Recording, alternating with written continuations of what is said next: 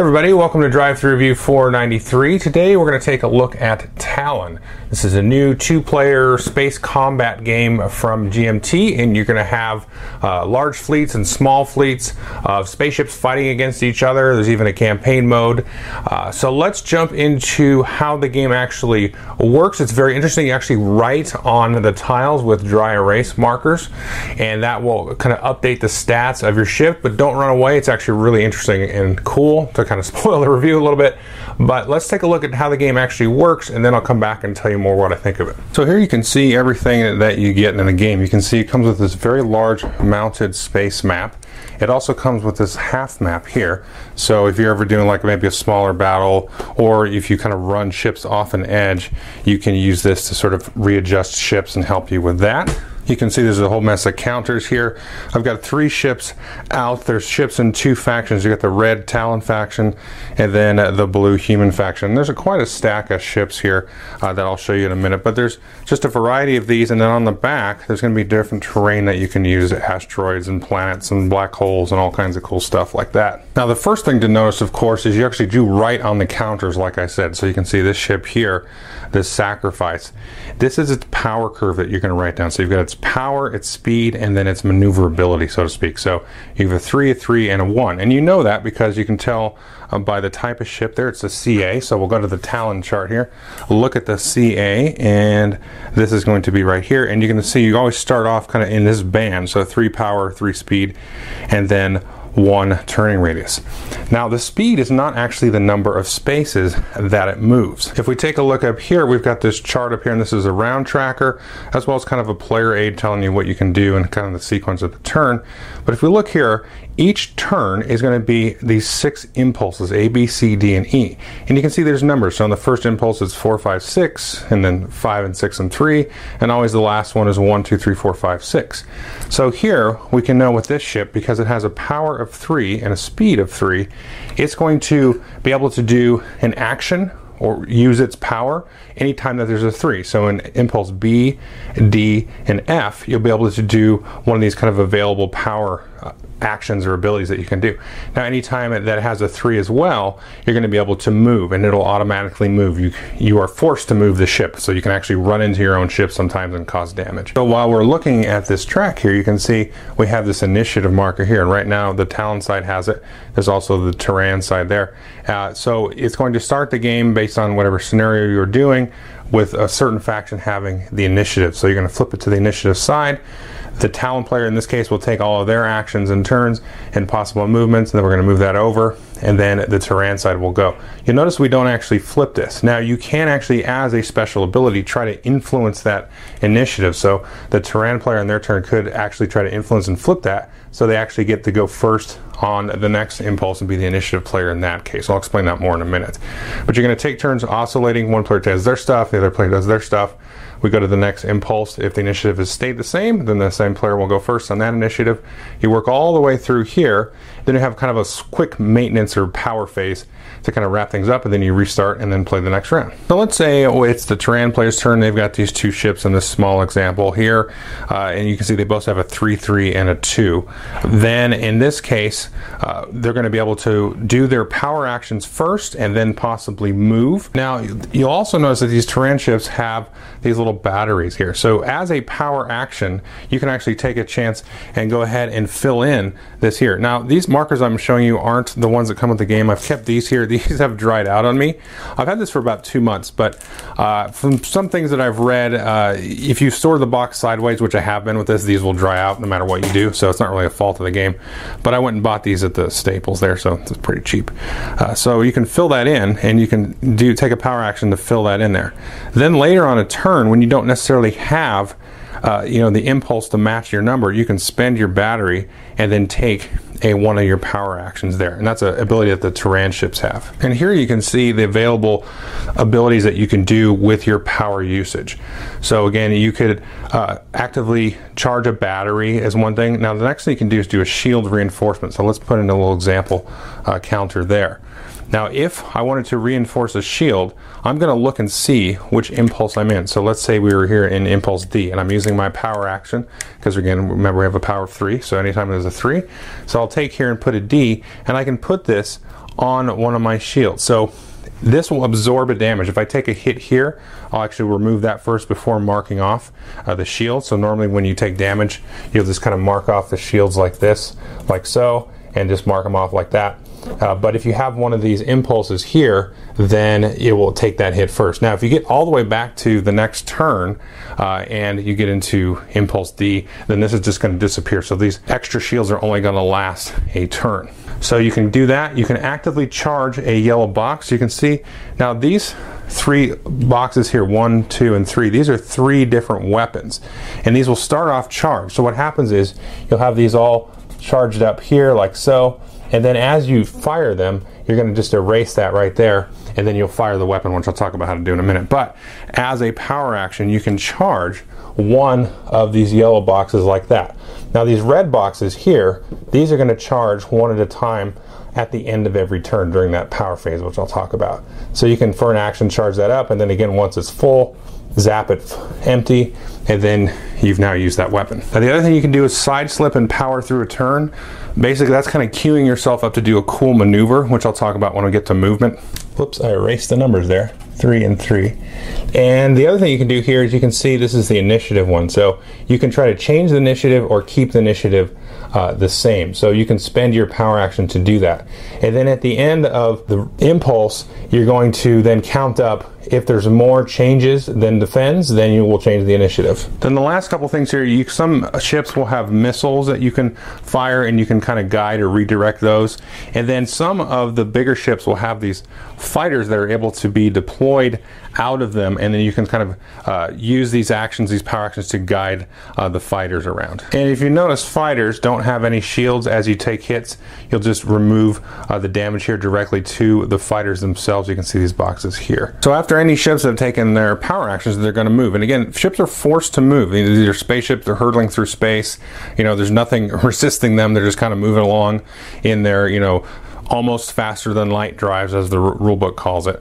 Now you can turn, otherwise you'd just be kind of coasting forward the whole time. When you turn, you're going to just turn one angle, and then you're going to then look at your maneuver marker here. So this is actually a 2. So if I did this and turned, then I will put a marker on the ship here of a 2. So you can see that little 2 there, maybe. There, that focused.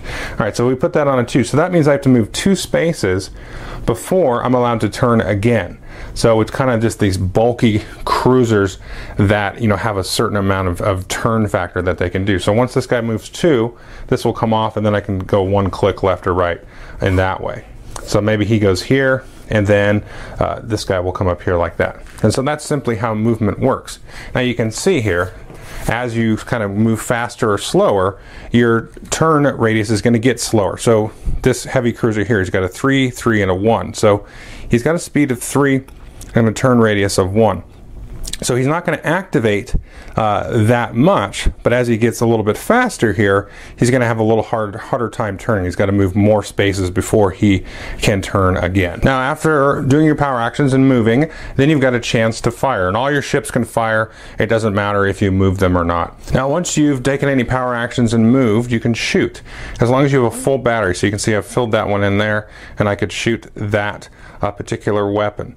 Once it's full, of course, you're going to erase it like I said, and then you're going to take a look at the icon there. You can see these 2 icons there, and these 2 are the same, and you've got this other one. So these are going to tell you what kind of weapon that you're firing, which I'll show you in a second. And you can also see the direction, so you can fire in your forward arc and also in your side arc with these weapons, and then this guy here is only in your forward arc. So you have different types of weapons in different directions. Now when you're looking at your arcs, basically your forward arc is you take the hex in front of you, and then from there you kind of draw a triangle out. Whereas you're in the same with the backwards arc. If you're shooting from the side, you take the 2 hexes and then you draw the triangle out that way. So in this case, this guy here, of course, is in our forward arc. If he was over here, then he would be in our side arc. And we would also be looking at his side arc, so we would be hitting him on the side. So any damage would be applied to these shields, where if he was in front, we would have more shields here, and so the damage would go there. Now if we take a look here at this icon, we can go to the chart here, and say, okay, that's a phaser. And then we're going to look at the range. It has a range of up to 3.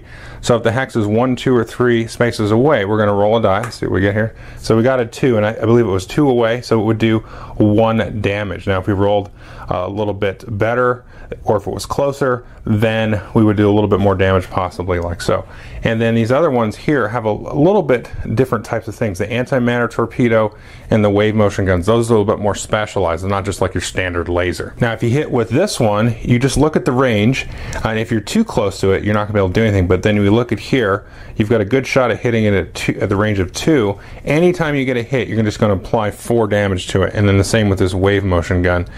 Do a displace, where it'll push the ship, and then also do 10 damage. And then you've also got here some missiles and things like that are going to apply. Now let's talk about damage now. So let's say we take damage here to this ship. So for each point of damage, it's going to remove a shield if we took it to the front arc.